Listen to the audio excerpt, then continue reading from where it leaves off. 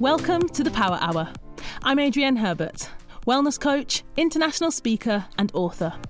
Each week I speak to a variety of guests, from business founders to Olympic athletes, leading coaches, change makers and innovators, to find out their daily habits, their rules to live by, and what motivates them to get up out of bed each day. Personally, I am on a mission to encourage, motivate and inspire, so I hope that the Power Hour will help you to achieve your personal and professional goals. Welcome back to the Power Hour podcast. Today, I'm joined by the brilliant Oliver Patrick. Oliver is a physiologist and leading expert in lifestyle management. And last year in December, we recorded an episode together where we discussed the topic of energy management, how to manage your physical, mental and emotional energy, how to get more energy. And it was a really interesting episode. So if you haven't already heard that one, I would encourage you to scroll back, search for that, give it a listen. That episode was Understanding Energy, 6th of December 2020. Okay, so today we're going to be talking all about alcohol, and I am on a mission to find out, is alcohol really all that bad?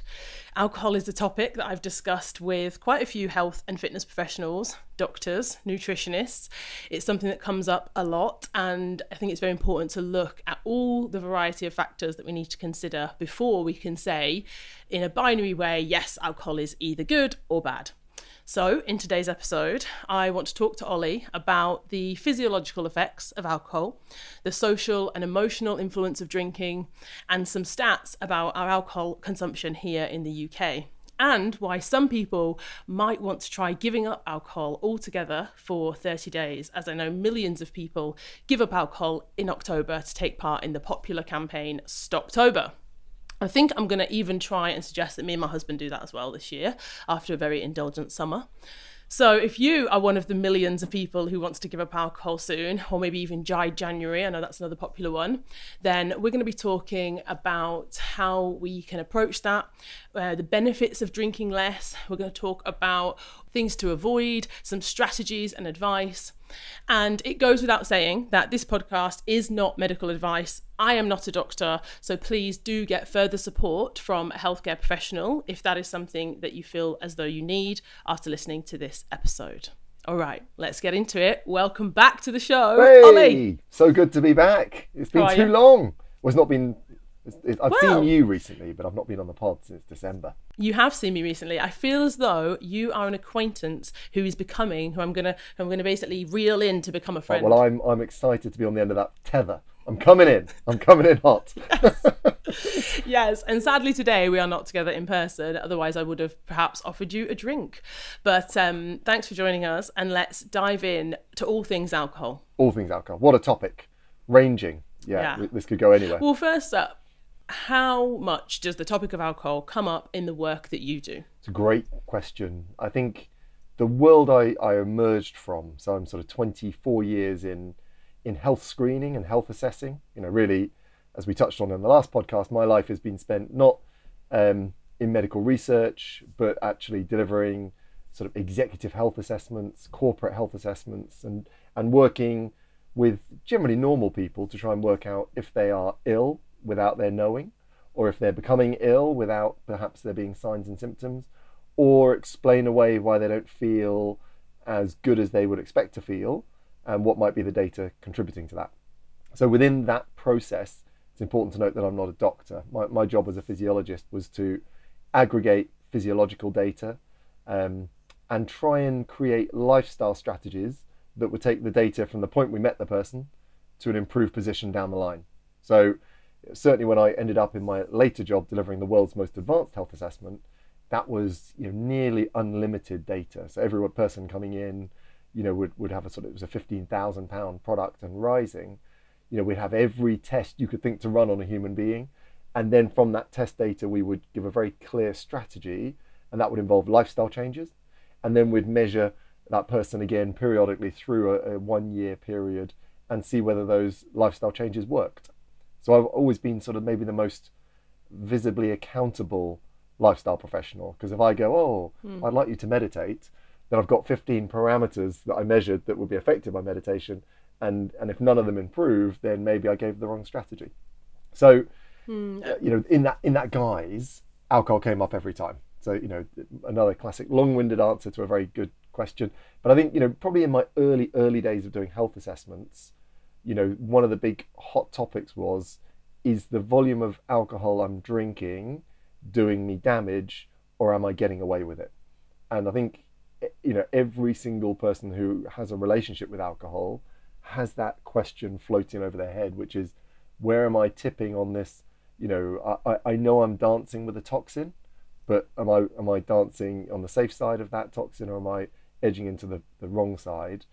But I think the perception of what the damage would be was a little bit lacking, certainly in the early days.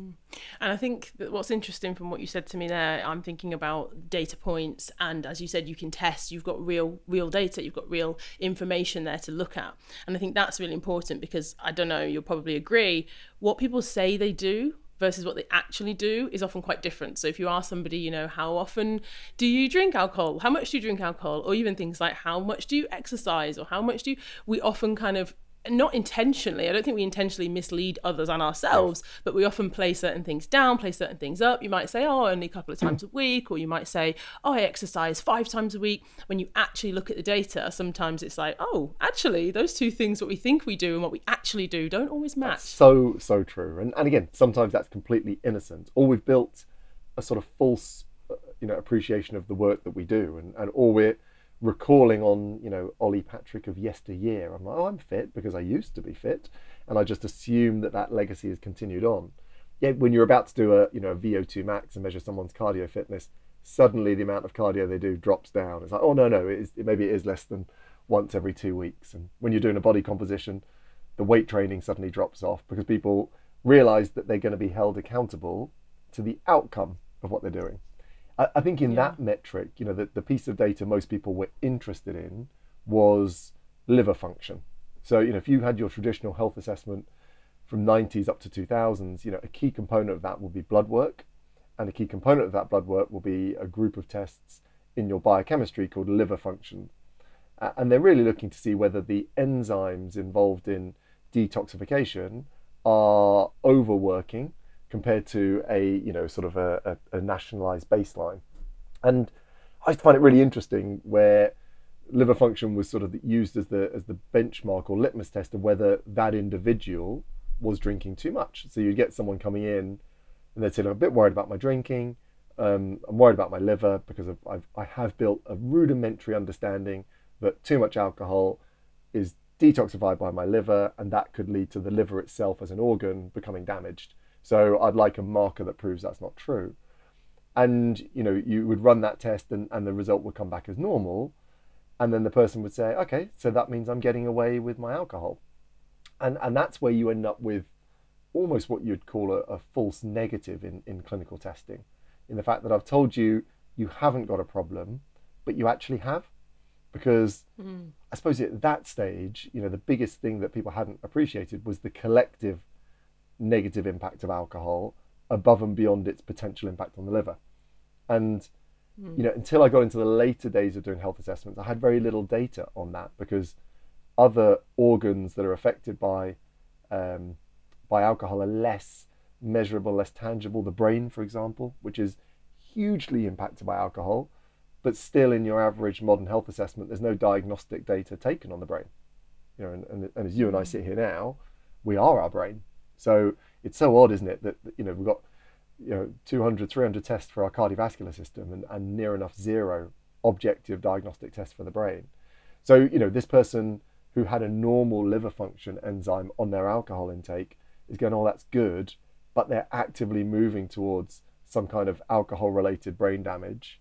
They're actively encountering symptoms that have been misdiagnosed as mental health or psychological disorders that are being driven by alcohol.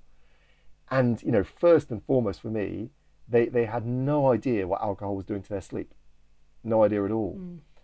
And partly because, alcohol is this incredibly misleading element that actually helps you fall asleep.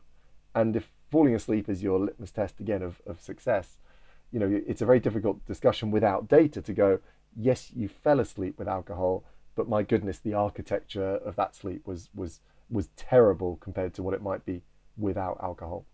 So I think to summarize it, everyone was interested in it. Everyone who drank was interested in it, but they were looking at maybe a marker that was a narrow view of something that had a much broader impact. Yeah, well, that's where I wanted to go, I suppose. If we think about those broader impacts, and you mentioned the brain being one, could you explain for us both the short-term and the long-term effects of, say, moderate drinking? Yeah, I suppose moderate drinking is always an interesting one. In fact, we got the guidelines that sort of have this theoretical 14 units, a week. Again, even with 14 units, I think if I as a male drink more than 8 units, that's classified as a binge.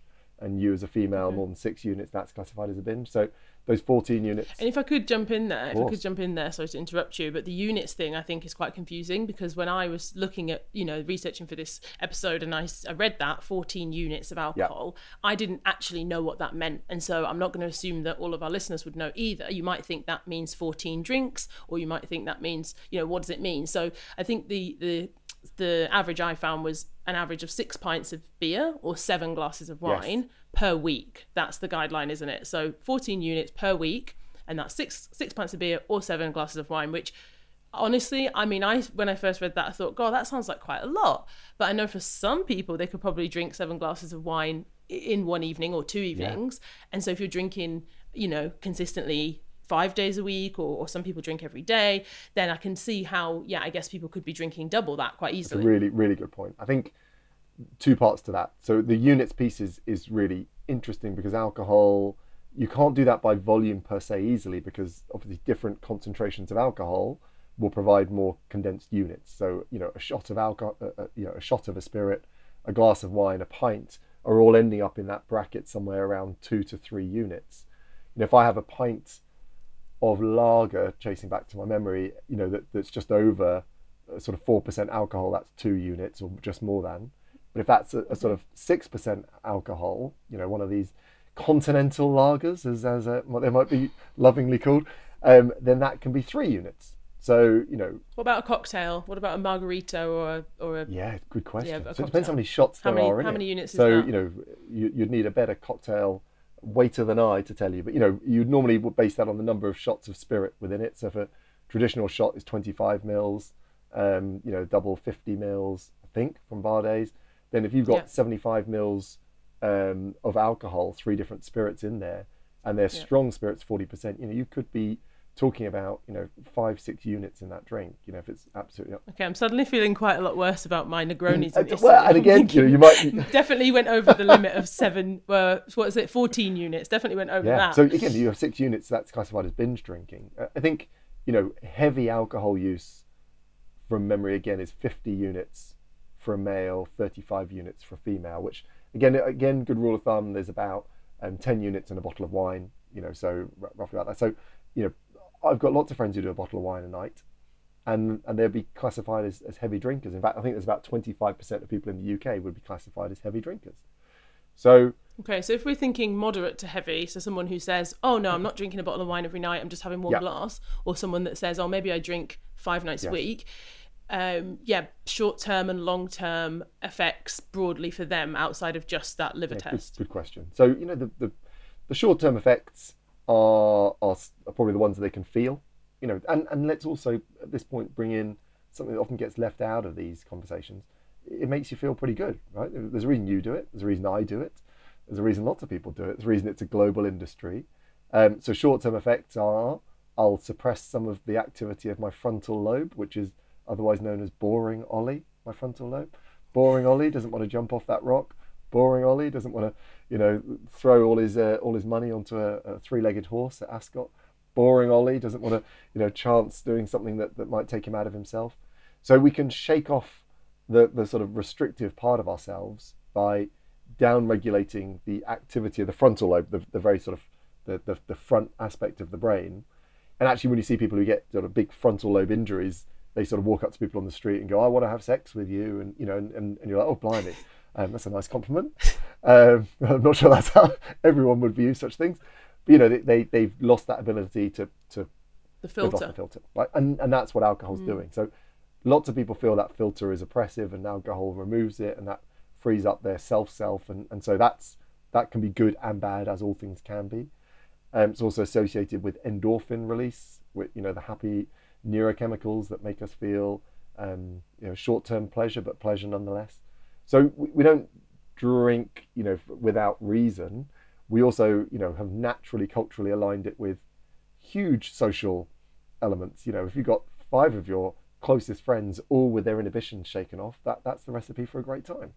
So yeah, celebrations often involve a lot of alcohol, don't they? Like our everything from our birthdays, Christmas, weddings, it's all about a toast, a glass, a bottle. So much of our celebration and what we perceive as enjoyment and fun involves drinking it does. alcohol. So, you know, in the short term, I'm going to feel those benefits. The short term, you know, from a health point of view, of course, the biggest risk is the sedation of reaction time, and the fact that, you know, that's why I can't drive, it's why I can't operate heavy machinery.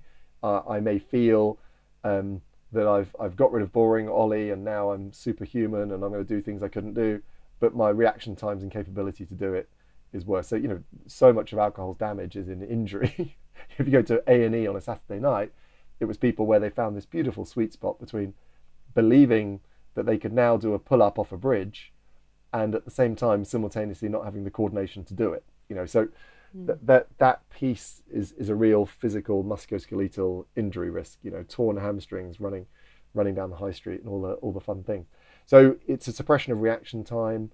Its short-term impact would be mostly dressed up in its, you know, the things that people would classify as a hangover. You know, it's a diuretic, so it encourages us to urinate much more than we would need to, and that can lead to you know, cellular dehydration.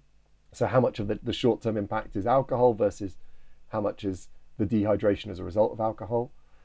You know, if I'm absolutely dependent on a night's sleep to go through various different stages and phases, you know, to wake up restored, to boost my immune system, if alcohol negates those things, then I won't have an upregulated immune system. I won't have memory consolidation. I won't be restored. You know, so that's short term. And you mentioned the word hangover. I wanted to jump on that because I think people often just think about waking up with a foggy head. But I've also read and heard a lot about the kind of gut hangover of alcohol and how it can damage the gut and why people might feel nauseous and say, oh, they can't eat the next day. They might want to just have a slice of toast for breakfast because they feel sick. So yeah, what's going on there with the gut? If we've had a lot to drink, why would we have, I guess, like a gut hangover the next day? Great point. So it's a direct irritant of the gut is alcohol. So, you know, the actual lining of the gut is irritated by the chemical process of alcohol. So, you know, it's got an impact. And again, as with all things, that will be accelerated, decelerated, depending on your genetic, you know, robustness, but also affected by the volume of food that's gone into the gut prior to. So you've got people, you know, drinking a pint of milk to buffer their hangover, or you know, having a big meal before they go out drinking, or people saying eating is cheating because they want to absorb more alcohol quickly. But fundamentally, you know, alcohol and the gut are not friends. It's an important point of this to note that no system of biology and alcohol are friends. Right? So there is no classifiable health benefit to alcohol whatsoever. Right? That's interesting because we hear that, don't we? Especially from people who love red wine, like me.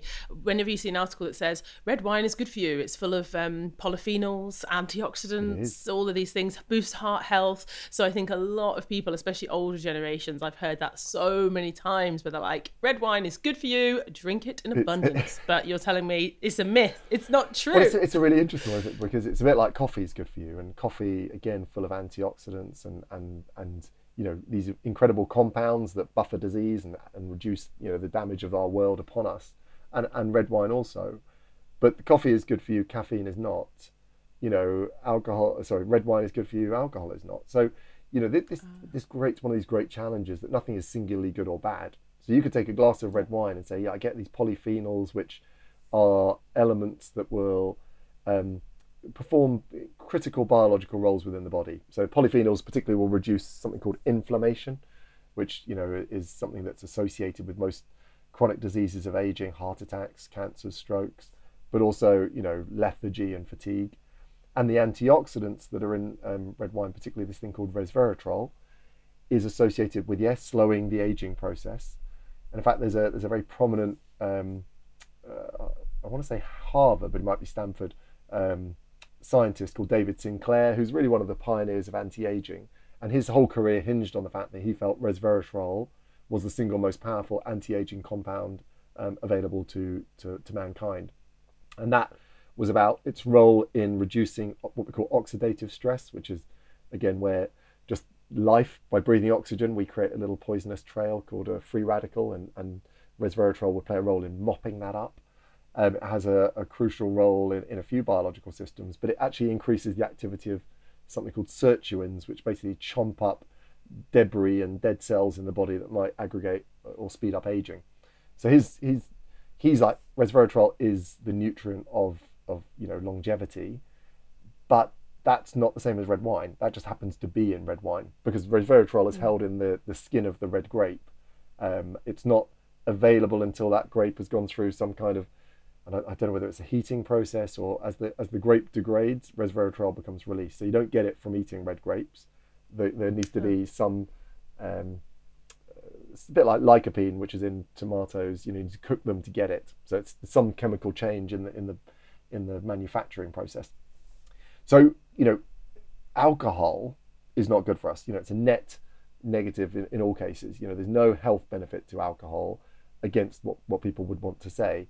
But if that alcohol is wrapped up alongside resveratrol and all these polyphenols, if that alcohol enables me to spend time with my best friends and laugh my crackers off and have an incredible release of stress, if that alcohol does all these other things, then you can argue, well, then it's net positive, despite the fact as a toxin, as an irritant of my gut, as something that directly affects the pattern of my brain, those biological impacts are outweighed by the biological positives in the other systems. So, and again, that takes us to the brain. So alcohol is a gut irritant. It's a sleep enabler, but it ruins sleep architecture. So architecture is this phrase that describes the different phases and stages. I've got this rapid eye movement sleep where I dream and I process, and I've got deep sleep where I build my immune system. And those two in particular are vulnerable to alcohol's impact. So alcohol keeps you in light sleep and it fragments sleep. So I can, booze myself up, sleep for 12 hours, but get none of the restorative benefit of 6.5, 7 hours of quality sleep. From a brain point of view, again, it's creating short-term impacts, but really over an aggregated period of time. The challenge is how many of those short-term impacts are because I'm dehydrated and I didn't sleep well, and how many are direct impact of alcohol. But over that hangover period, you generally look at the fragmentation of sleep, the irritation of the gut, the dehydration, and the fourth one would be the fact that alcohol makes it more likely you go into hypoglycemia, so you've got low blood glucose, which would correlate with people feeling hangry and carb centric.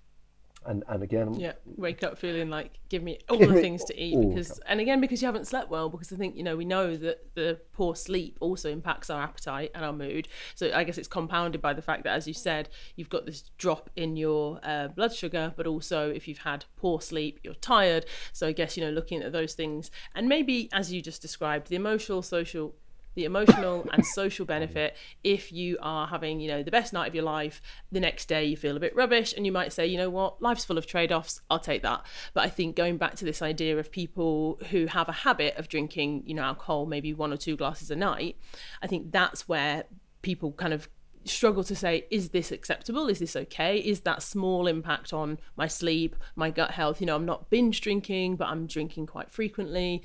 I think that's where a lot of the problem, or maybe not even just even the fact I'm saying problem. I think it's maybe important as well to just touch on this idea of there being some kind of difference between alcohol dependency, alcoholism, understanding when does something become an addiction, when does something go from a habit to an addiction. Because some people might say, I have a habit of opening a glass of wine and I enjoy it, but I don't have a problem, I don't have an addiction. If I wanted to, I could stop. So is there a way, I guess, for us to kind of think about those categories, and maybe for people to test for themselves and consider which one of those suits my drinking style the best? It's a very good point, and would be outside of my specific skill set, because in terms of whether it's a dependency, the threshold for alcoholism, I would always want a general practitioner to harbour that, so your traditional doctor.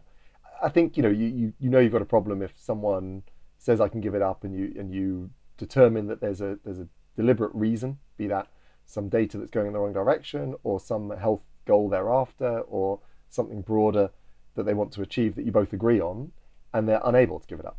The sort of very nature of the word dependency, it means you need it.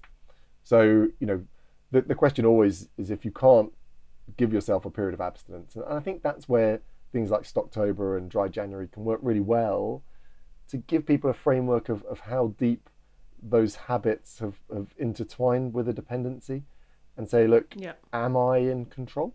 If I'm totally in control and I haven't got big social events, weddings or friends, birthdays, or even if I have, if I said I can't go without this substance for a 4-week period, then I just want to take a reflection on where my relationship with it has got to. And that's not for the sake of putting a banner on it or creating alarm bells, because lots of people have dependency on exercise, and these things, it doesn't create a badge that you have to wear. If you can't go through October without drinking, that doesn't mean you're a full-blown alcoholic or have alcoholism, but it does create an interesting question that if you're seeing aspects of your life that are negatively being affected by alcohol, then bringing some additional support in would be entirely logical. The great challenge with health is it's not binary. It's not I've got this massive problem or I haven't. We're all on a spectrum between having a perfect relationship with alcohol and having a grossly dysfunctional relationship with alcohol. And if you're a little bit closer to that latter group, then speaking, to again, I always like general practitioners at the front line saying, look, I've just started to feel my relationship with alcohol is not where I want to be. And what we would find in clinics is often the simple having of that conversation enables the person to take positive actions, and they feel much more in control of their life. So the verbalizing of it is always the first step. Yeah, and I think that it can change, can't it? So you might think, you might have had a really stressful period of time where you might have started to drink more, or you might have had a real, summer of celebration and been drinking more, whatever the reason is. I think it's important to note that it can change, it can go up, it can go down. And so maybe this is a good point actually to get into some of my questions about giving up alcohol. So if someone's listening to this and thinking, yeah, actually, I'm going to do Stocktober or Dry January or whatever time they decide to listen to this episode and give themselves a challenge. I'm all about, actionable things. I love a goal setting exercise. So if someone was going to do that for 30 days, I've got a few questions for you, I guess, for things they could consider and maybe strategies to make that a successful 30-day challenge. So first up, we've talked a lot about, some of the implications physiological of drinking alcohol. So what are the most common health benefits that people would expect to feel in the first 30 days of giving up drinking? Energy is always number one, always number one. And if you're on Instagram and you're sort of hitting end of October, end of January, and it's not someone beaming down their phone going, I've never felt more energy, I'm waking up with, feeling amazing. And energy, of course, transposes into everything. If I've got more available energy, then suddenly my skin will be a little clearer because I've got more capability to buffer the breakouts that I'm getting. If I've got more available energy, I would expect my relationship with potential low-grade irritable bowel syndrome or digestive discomfort to be better managed. So what you'll get is, again, on end of October, end of January, is people going, my thing, my tell. And we've all got a tell, right? It's like that thing that when you're pushing too hard at work, when relationships are not in the right place, when your body is getting an inadequate balance between the resources of expending energy and recouping energy, we get a tell. For some people, it's their psoriasis flares up. For other people, it's the mood stability. For someone else, it's digestive. For someone else, it's breakouts.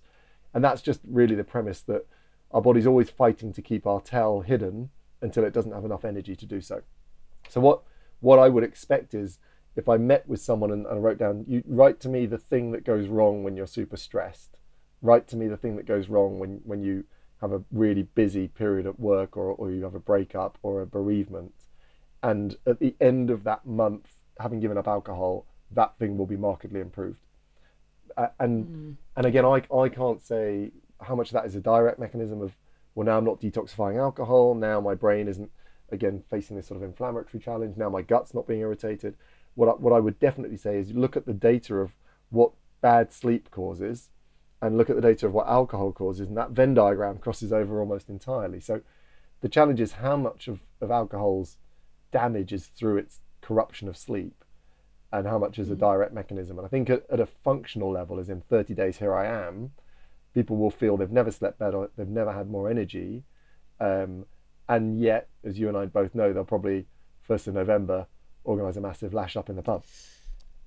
Well, we're going to come to that in a minute. So yeah, we're going to get to that in a minute. But my next question is about social events. So we've just said lots of social events involve drinking, involve alcohol. And a lot of people feel like, you know what, I'm just a more fun version of myself when I'm drinking. Or they might feel a pressure from other people to say, oh, come on, don't be so boring, drink. So if someone's given it up for 30 days and they are going to a wedding or even just, I don't know, after work, drinks, what could they do? Is it a case that you just have to stay home for 30 days, not see anybody? Or what's your advice there for people who still want to socialize and not drink? I think a couple of things. I think it's never been more socially acceptable. I think that conversation 5 years ago, 10 years ago was much more difficult. I think people are more open to someone saying, you know what, I'm doing this, and there'll be a much greater societal acceptance of that. Second caveat is low and no are reaching incredible levels. We saw no alcohol gin alternatives boom as an organization. The range of IPAs and lagers. Wine is still struggling. The flavor in alcohol does contribute to what people would perceive as good wine.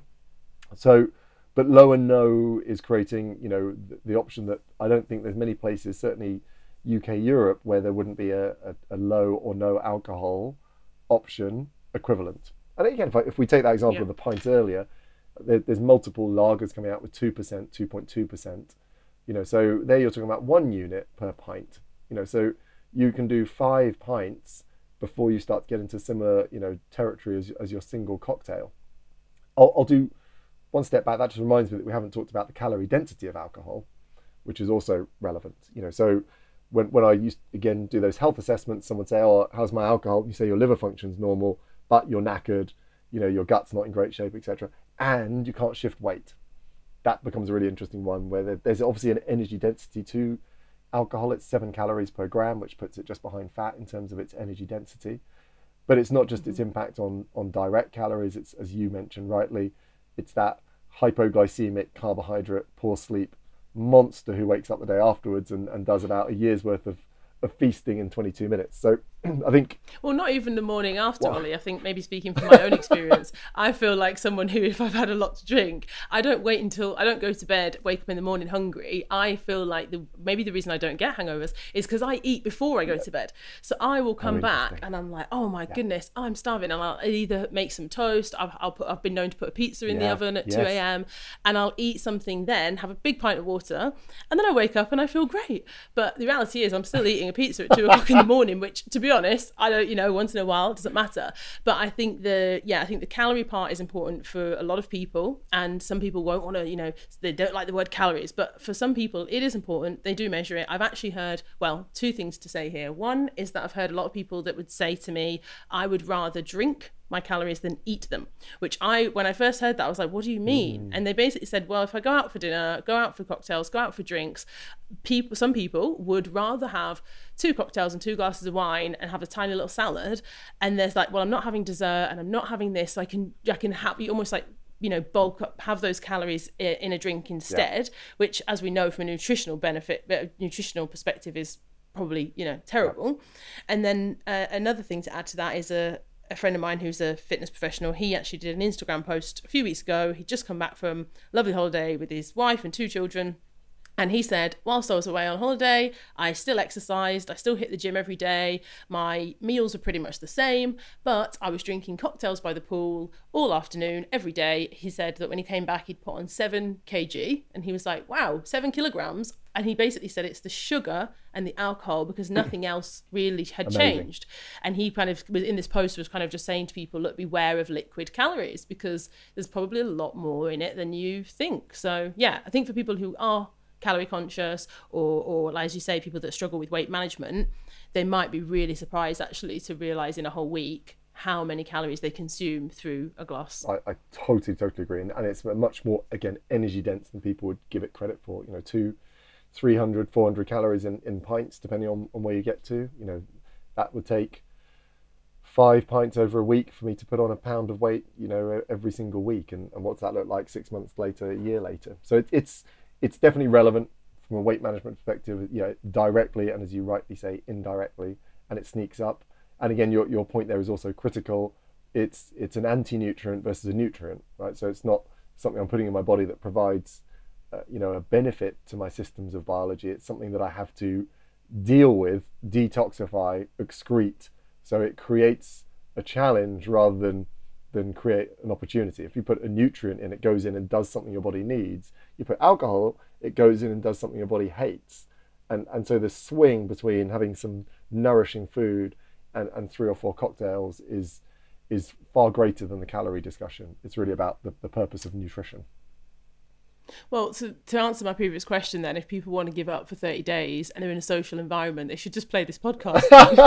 Well, just send them this episode. There's nothing that would do the same job per se. That ultimately, you got to look at those benefits. It produces endorphins, so you could say, go for a social game of sport rather than going to, you can live in fantasy land. I love it when people go, instead of, having a glass of wine, run yourself an Epsom salt bath. Have a mint tea. And it's like, have a mint tea. It was like, no, thanks. You've obviously never been in my workplace, so you've never met my friends. So it's challenging. Things, you're looking for things that lose your inhibitions and things that create endorphins, and that's the piece.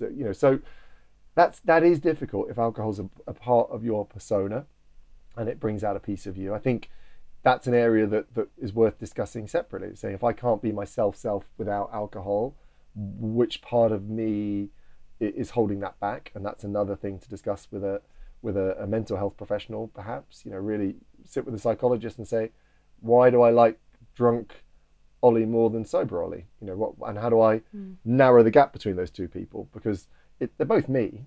You're not a different person when you're under the influence of alcohol. You just sort of suppressed some braking mechanism. Still you. If you're funnier, you're that funny.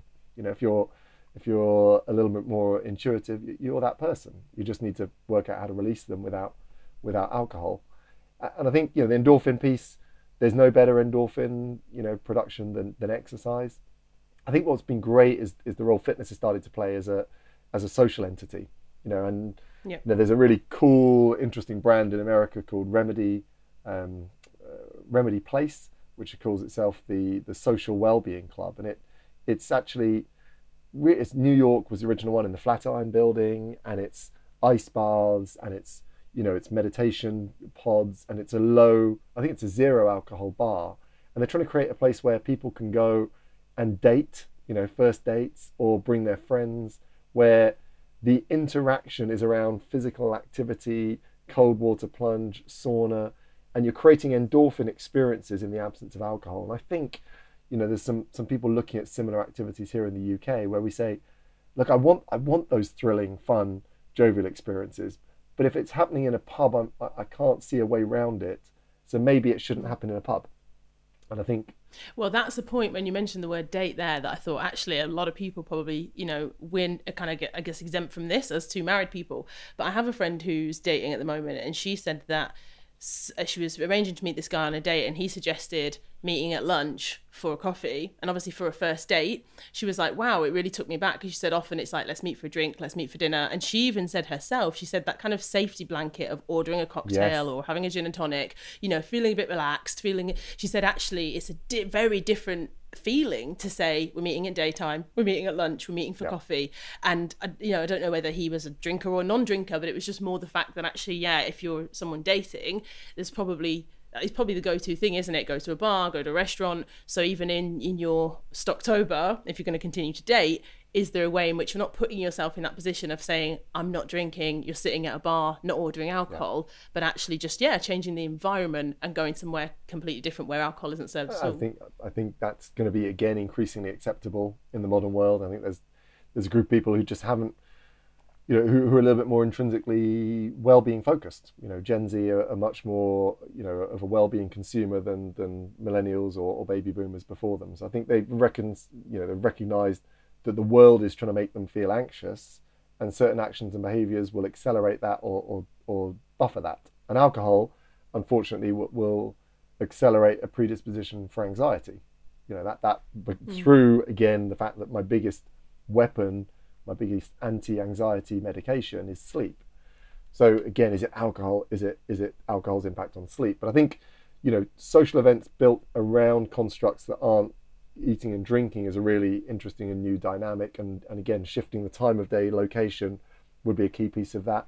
And again, flicking back to your point, which you made just there, is nothing that you do occasionally is a big problem for human physiology. You know, we're the aggregate sum. Yeah, doing something once. And again, I was not a prolific dater. I'll put that out on the pod.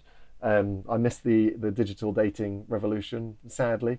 Not sadly, actually, it would have been terrible for me. But principally, you would have been great. You're very good on text. You're very witty. Yeah, then you disappoint. You know, what you don't want to do is build a preamble and then disappoint. I think, you know, in this new world, you know, coming back to the point, if I don't date every single night was the point I was gonna retrieve, which would have been extremely unlikely, then a couple of nights a week where I am drinking, that's not a drama. Right? You know, it's a cost benefit analysis. This is the great challenge of well-being, that we can't come out and say anything is singularly good or bad. We can say, yes, alcohol as a chemical construct is a toxin that is bad, but the application of alcohol into a drink, social environment, date, you know, how many of us wouldn't be married without alcohol? And how many people wouldn't have kids without alcohol? Oh, that's a question. Oh, wow. That is a question that I didn't write down. How many of us would be married? Or how many people exist? How many people got pregnant because of alcohol? I mean, that is a brilliant question. So maybe I am a result of the upside of alcohol. So, you know, we can't demonize the act. What we have to do is understand if the act is under our control and whether we are making an informed choice, right? Which says, look, I'm going to go on this date. I'm going to drink. That's going to drop my shoulders a little because of the muscle relaxant impact. That's going to make me feel a bit more cocky, a bit more confident, maybe a bit more, you know, able to deal with rejection, he says, getting ready for building my shield. And that's worth me waking up tomorrow a little hungrier. That's worth me waking up tomorrow with my immune system a little bit dilapidated. That's worth, because the thrill of the opportunity is greater than the risk on the other side. So I think in those scenarios, it's great. It's when, and you've alluded to it, it's when you're coming home and there's not that social piece, or there's not a construction of I don't need to drop my inhibitions, or I don't need to find funny Ollie, but I'm doing it habitually on nights where there's none of those social constructs to leverage against. Then it's a much more pressing question to answer.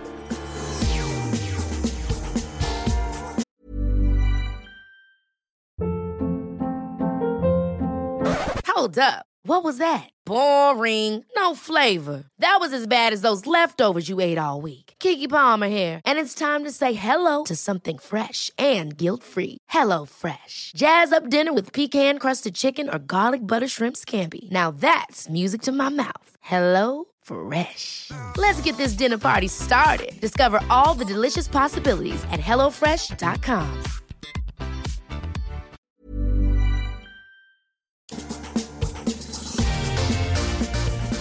One more question about the 30 days alcohol free, because I think often people say, well, what happens next? So if you do your 30 days, hooray, you get to the 1st of November. You've said before, maybe you go out and have a massive night out, or maybe you just open a bottle of wine and you think, well, what was the point in doing that? Because I'm just going to carry on as I was before.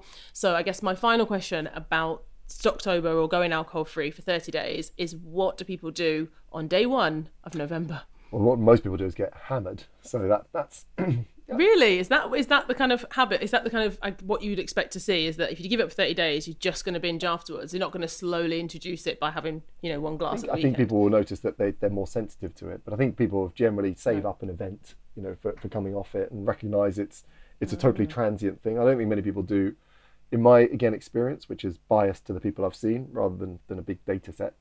Most people do it on the basis of this sort of proxy idea of detoxification, which is an interesting idea. Okay. And so, the liver, which is the organ that breaks down alcohol, fundamentally can regenerate itself a little when it's not being bombarded with things to deal with. So, when we talk about detoxification, it's a word that's been, horribly misused and thrown around. And most of our detoxification capabilities, of course, through our liver, through our kidneys, through our skin, through our stool. We excrete the things that our body cannot use or would be long-term damaging to us. But we do need to support those organs to do that effectively. That sort of brings us back to the 14 units thing, which is, it used to be 14 units. People said, oh, what I'll do is I'll save that all up and do it on a Saturday night. And that crossed over into the binge drinking concept, where it was more than 8 units, more than 6 units in a sitting. But a really important part of that guideline is having 2 nights a week where you don't drink any alcohol at all, to give the liver a chance to deal with the toxic load it's encountering. The liver is also going to detoxify your medications. It's also going to detoxify a lot of other things that you ingest and into your bloodstream. Supplements.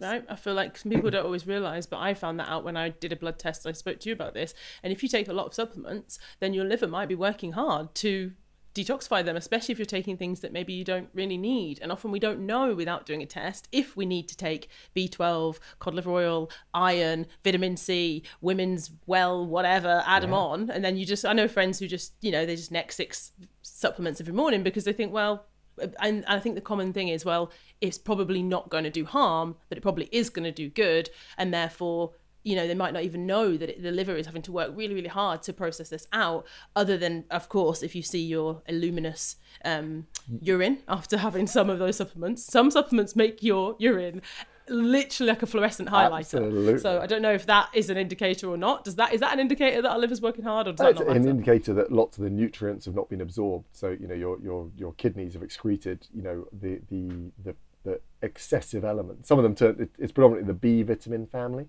So if you're on a B vitamin, which might be in an effervescent, so the sort of thing you put into a glass of water and it fizzes up, then you're normally the one who with urine that's drifting towards sort of luminous green. Men, we have a much better chance because you're in the urinal and you can look over and go, my guy's on a B in booth 3, he's on a B vitamin, and so. I remember explaining this, honestly, as a parent, I remember explaining this to my son once, when I don't know why I saw that his urine was dark, but I remember explaining to him that if you drink a lot of water, if you're hydrated, then it will be, clear. And for the next few days, weeks, I just always remember him shouting downstairs from the bathroom when he'd go to the bathroom, I'm hydrated! I love it. And I was like, thanks for letting me know. Good. Thank you. So good. So, and on any health-related podcast, we should be encouraging that clear-coloured urine colour. But if you're on a B, you wouldn't know because you flush so much through. And interestingly, actually, long-term alcohol use significantly impairs the absorption of vitamin B1, which is, the Bs I think were numbered in the order they were discovered. So B1 was the first one discovered. It's called thiamine, and it has a massive number of roles in the body. From regulation of the nervous system to cardiovascular health to brain health. So again, you're in that interesting question of is the problem I'm getting because of alcohol, or is it because I don't have enough B1? Is it because I didn't sleep well and my sleep regulates my immune system? Was it because of the impact on the gut? And again, it's the reason why alcohol is not just correlated to liver disease, it's correlated to over 60 diseases and rising, because it's a multi-system challenge. Again, it's the way you're describing it there is making me picture the first domino. It's the first domino to fall. So if you take away alcohol, then all of those knock-on effects that you've just described, poor sleep, binge eating on carbs, having fluorescent urine, all of these things, that first domino, take that away for 30 days. And, I think a lot of people are going to try it, and I hope that people listening to this show will, because I just think it'll be a very popular episode. I got a lot of questions yesterday when I did an Instagram story and said I'm going to be doing an episode tomorrow all about alcohol. Lots of people replied, and so I actually did a screenshot of 3 questions that I'd like to ask you about. I'm going to do all 3. I'll just add one quick caveat. Well, not caveat. I think your point of first domino is so wise, and I think maybe it's the second domino, in the fact that most people are drinking as part of an evening ritual, as part of their stress management. So in that regard, if I look again, how can I say that? There's no World Health Organization guidelines on that, but we look at most people's relaxation, and that's cultural. In the fact, if I watch any good ITV police drama, the lead detective, often female, will get home, crack the case, open the fridge, glass of wine on the side, you can physically hear her sort of going, ah. And that's what we've been taught, that alcohol's the end of the day, alcohol's the end of play, alcohol's my reward. And again, if we think of the physiology of stress in a busy, pent-up world or day, I create more muscle tension, I breathe more from the top of my chest, not from my diaphragm, and all of that gets an immediate benefit when I drop alcohol into that system and I get the sort of soothing. So it is the first, domino, not the not drinking, which changes the sleep, which changes the eating, but finding a different way of releasing that muscle tension that means I don't need alcohol as my salvation. I can use it as a social weapon. Because if I'm getting home and I've got kids, screaming at my ankles, and I've got, a really difficult life, alcohol will make me feel good, take away my stress, but the ripple effect of it is significant. And so I always think the first domino is, how can I find different ways of creating, a release of muscle tension, some pleasure, and that's where low intensity exercise is incredible. That's where meditation's incredible. It's where breath work's incredible.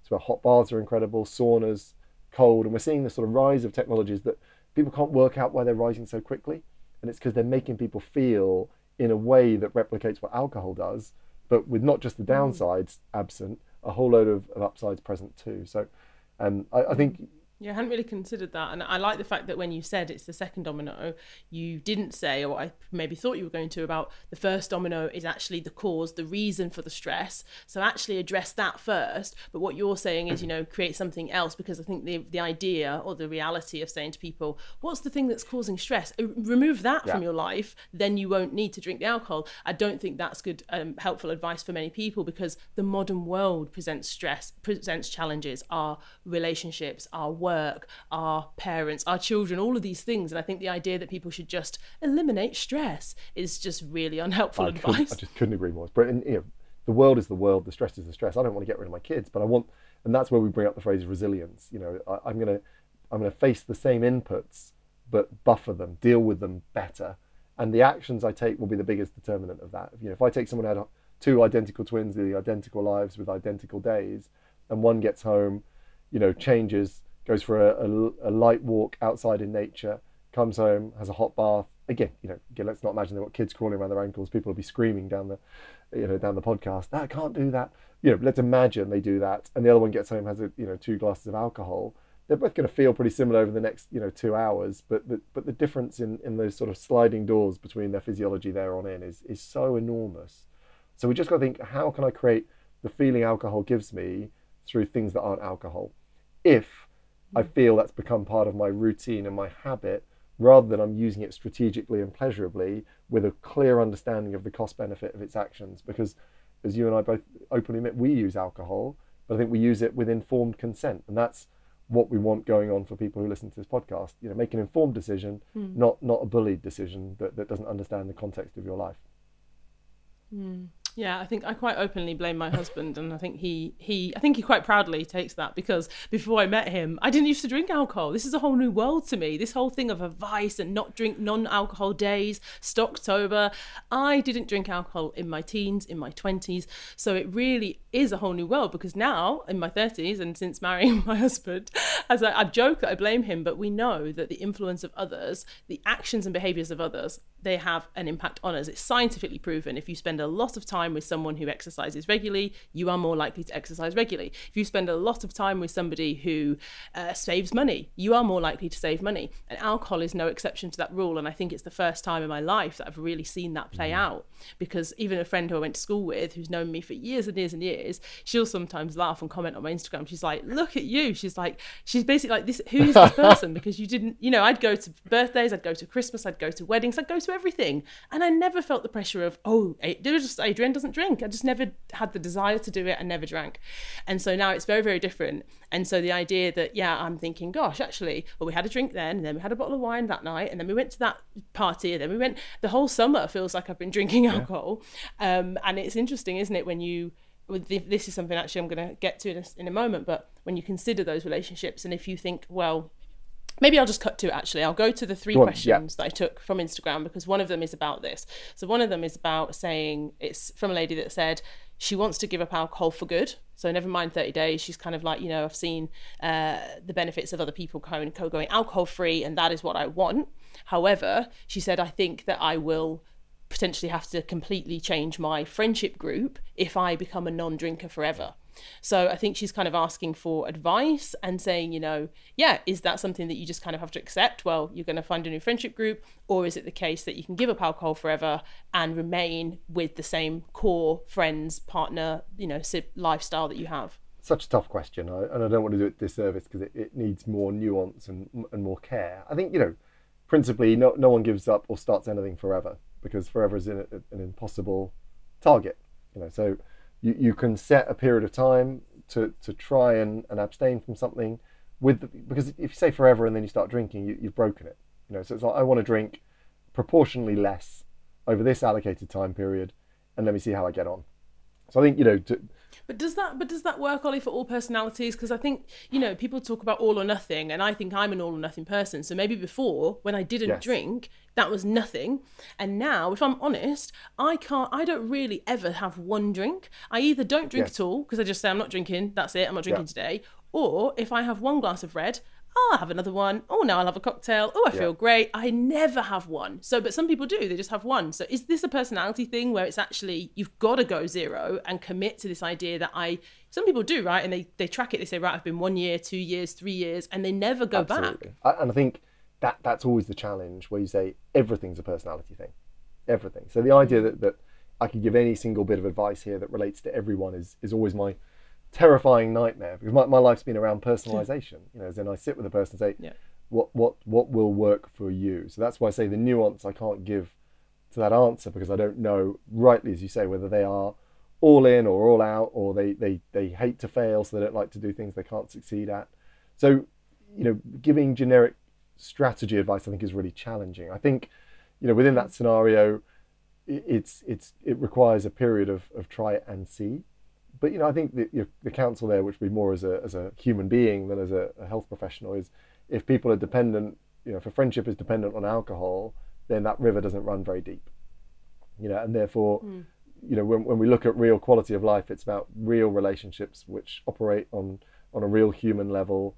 We may only have a couple of them, but they can be incredibly satisfying. So if there's a group of people where the functionality only exists in the presence of alcohol, it's unlikely there's great human satisfaction and reward in that in the long run anyway.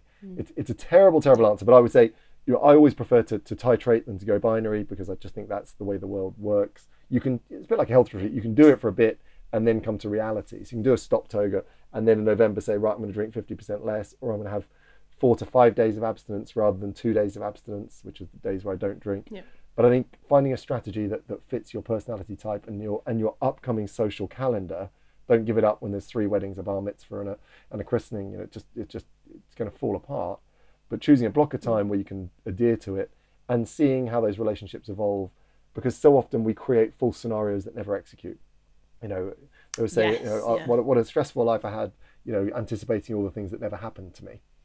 And so, it might be fine. In most cases, it will be fine. You might be the catalyst for the whole group. There's other people in the group that go, actually, I don't want to drink anymore either. I'm going to go with you. So, start a revolution. So this question was about ritual and habit. And this lady says that she enjoys the ritual of having an alcoholic drink every night, probably all the things that you've described. You come in, end of work, it's like a signal at the end of the day, it's relaxing. So her question is, how can I still have this ritual? How can I replace this habit? And I'm not going to allow you to say mint tea. What would your suggestion to her be? Chamomile tea. 2 things. If you're raising that question, you're probably aware that it's causing a problem. And I flip that one drink. I've seen lots of people where I've measured their sleep cycles and measured their cortisol, melatonin, all those other markers, and that one drink is not causing them any problems whatsoever. Different weights, different ethnicities, we all process alcohol differently. There's a gene that breaks down alcohol, manufacturing something called alcohol dehydrogenase. Some people have a really accelerated version of that. You might call them the heavy boozers. Some people have a decelerated version. You might call them lightweights. So, if you're someone who naturally detoxifies alcohol better than me, and I'm putting myself in the lightweight bracket, then actually you'll find that one drink may not affect you anywhere near as much as a lighter, less genetically effective counterpart. So just a quick caveat there. We don't know one drink would be a problem. I think, again, you've got to look at what the drink is doing. Right, so it's ritualistic, but you can have a ritual of changing and doing 15 minutes of stretching. You can have a ritual of doing 10 minutes of breathing or grounding, taking your shoes and socks off, standing on the grass outside. You could have 10 minutes of listening to a headspace meditation. You can have 10 minutes of playing a game. You can have come home and do a very light exercise session. Showers, baths, change of clothing is absolutely critical. Boundaries. It could be that you cook something that becomes part of your ritual. You can put anything into that ritualistic space, which is synonymous with I'm now home. And I think again, changing clothes when particularly people used to go to work and now and they say you're working from home, and then that you got flipped to, well, now I'm living at work. I'm at home, and we would say try and do what you've fantastically done by creating an office space at home, but equally sometimes you need to change clothing in and out of that space. And some great sleep scientists that I've worked with in the past have really advocated for having a jacket you put on every time you go into a space and then taking that jacket off. So there's some kind of ritual and boundary that says that's work Ollie, this is play, husband, dad Ollie, that's social Ollie, because those cues enable different parts of us to come out at the right time. And if that fails, chamomile tea. If that fails, sorry, have a tea. But no, I think that's a really important point, and I think marking the end of the day is so important, even if you're not working from home, because our work goes with us everywhere on our phones in our pocket. So I think that's a really great thing for people to do anyway. In addition, is just create some kind of ritual at the end of your day. My husband talks a lot about doing a false commute. He calls it convert the commute, or a fake commute, where at the end of your working day, even if you've been working from home, you go for a walk around the block or a cycle or a jog. Can even just be 5 minutes, 10 minutes, doesn't have to be, out for a 10K, but you just do that. And as soon as you walk back in the door, kick your shoes off, like you said, have a shower, get changed. Now you're home. That is, switching off from the emails, even the thinking about work things, and you're into your home space. I would say one additional thing you can do there is have a different scented shower gel, body wash for the morning and one for the evening. So you start to build that. So layers. There's levels. There's always like the onion, as they say in France. There's another layer underneath. So very much citrusy, invigorating smells and scents in the morning, and then lavender, jojoba, some more soothing elements in the evening. That we respond very much. Our memory is associated with smell, as we brightly know. It's our strongest. It's our strongest memory sense. So change the smell, change the scent, change the clothes, change the vibe, and maybe alcohol doesn't need to be a big part of that. Yes. Okay. And so the last one, which is a really important question actually, and this is about the stigma that still surrounds alcoholism, people who might feel as though actually they've listened to this podcast and they've thought, I drink a lot. Maybe I drink on my own at home. Maybe I drink in social settings. Maybe I drink more than I'd like to drink and more than I'd like to tell people that I drink. And this question comes from someone who said, specifically for mothers, what could they do if they feel as though that stigma is stopping them from reaching out, speaking to a GP, maybe being honest, in fear that there's going to be some repercussions. So social services are going to come and take the children away, or, and I know that might sound extreme, but I do think for some people that is a real concern. So what would your advice be to that question? Totally agree. I mean, you've got to remember that GPs are a confidential practitioner, so they're not going to be sharing that out. And they're on your side. So I think to extrapolate from I've got a problem to sort of punishment or repercussion, rather than thinking there's going to be care, there's going to be compassion, there's going to be treatment pathways, there's going to be specialists. I have a close friend in the village who works in an alcohol dependency unit, and I couldn't think of a more wonderful person I'd want by my side, in trying to help me manage that effectively. The first thing people do when you flag a problem isn't to say, let's get the authorities involved, let's shut down it. These are people who are trained professionally in care. And sometimes we look at the system and go, the system is a beast and it's amorphous. But in the heart of the system, I still think, almost every doctor I've worked with is come into that profession for the right reasons, for the right incentives. And you'll meet care, compassion and quality.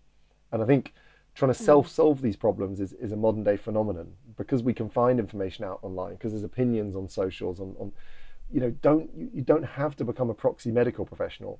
If you don't think your relationship with that particular component, alcohol, is where you want it to be, at the GP, share that openly and honestly, and what you'll find is some really great support. I would, again, in all cases there's caveats and outliers, but don't let some people's brand of what they think the NHS or healthcare is dissuade you from taking it up when you need it most. And that's, if you think it's enough of a problem to warrant that conversation, then it is. That's threshold enough. It doesn't need to be full-blown alcoholism or I can't wake up without having a drink before you would reach out for help, because the earlier you access some guided support, the less likely you are to ever end up there, if at all. Yeah. Okay. Thanks, Ollie. Okay. So for the final part of the podcast, of course, we always talk about the Power Hour. Now, I don't know if you remember this, Ollie, but I do because it was brilliant. So you told us that your Power Hour, your morning routine, involves your 2 children. And you told us how you and your wife would go, you have 2 twins, would go into each of their rooms, see them in the morning, have a cuddle, wake them up, and then you swap, and then you go and see the other one, which I thought was brilliant. I still have this image in my mind. Oversharing. No, but I love that. I mean, I hope they won't mind in 10 years' time. They'll be like, Dad, why did you tell people that? Hopefully not still doing it in 10 years' time. More the point. But I'd love to know, has your Power Hour changed since then? Obviously, we're in a new season now. It's the end of the summer, but kids have gone back to school. It's September. Yeah, what's your current Power Hour like, or is it still the same? It's exactly the same, because until they hit puberty, we're in that glorious window, prepubescent. They're growing daily, but they're still tender. They're still they're wise to the world but innocent. From a development point of view. So while they're still happy for us to have morning snuggles, and that routine to be part of our lives, we'll keep it going exactly as it is until they turn around and go, isn't it a bit weird, this, Dad, Mum, that you're sort of, not just sending us with an alarm clock or whatnot. So it's a very simple morning existence, but I am grateful for it every day, and it's it's everything that comes thereafter is a blessing on top, truth be told. Yeah, I think enjoy it, Ollie. Embrace it and enjoy it. I listened to a podcast with Professor Scott Galloway. I'm not sure if you listened to that. If not, I'm going to send it to you. You definitely should. And he talks a lot about his sons. He talks a lot at the end of episodes. He talks about fatherhood. He's got a son that's 14 and a son that's 12. And he talks a lot about, masculinity, about fatherhood, about the fact that, they're changing, their relationship's changing. And my son's 12, so I'm seeing it as well. And I think a lot of parents, so much of the focus of parenting is on the 0 to 5. It's on the newborn, it's on the early days, it's on development. It's like, oh, you're a new mum, you're a new dad. It's like parents. And then I think after they go to school, gets a little bit less, then they get a little bit older, then they go to secondary school, and it's kind of, I don't know, it's almost as though you're not a parent anymore, you're still a parent. And so many of these dynamics, I think, impact our lives, they impact our behaviours, they impact every single thing that we do. I certainly haven't changed in that aspect of being a parent. It's just different now. So I think it's important sometimes to hear from people talking about their relationship with their kids, even when they are 10, 18, 20, because it's so much of us. I'd love to listen to that podcast, and B, I agree. It's sort of unashamedly the greatest joy of my life. I know these 10 years so far, and every summer now, these will be the years that when I'm lying, heaven forbid, in my later years, these will be the period I reflect back on. We know when I pass away, I won't reflect on my business successes per se. I won't reflect on, the nights out. I'll reflect on the meaningful, powerful moments I had with my children, with my wife, with my parents, the people in my immediate circle. So I'm not going to wait to the end of my life to reconcile that against my priority list. That's my plan. What a lovely place to end the episode. Ollie, thank you so much for joining us yet again. You're an absolute star. You're absolutely brilliant. And as I said, you've gone from an acquaintance. You are now officially a friend. You're in the fold. You're a lifer. Well, I couldn't be happier. That's the only badge I'm going to wear openly in public. I'm sticking that on the jacket. A joy to be with you. Brilliant podcast, as you always do. So I look forward to seeing you soon. Thanks, everybody, for tuning in. As always, I'll be back next week with another episode. See you.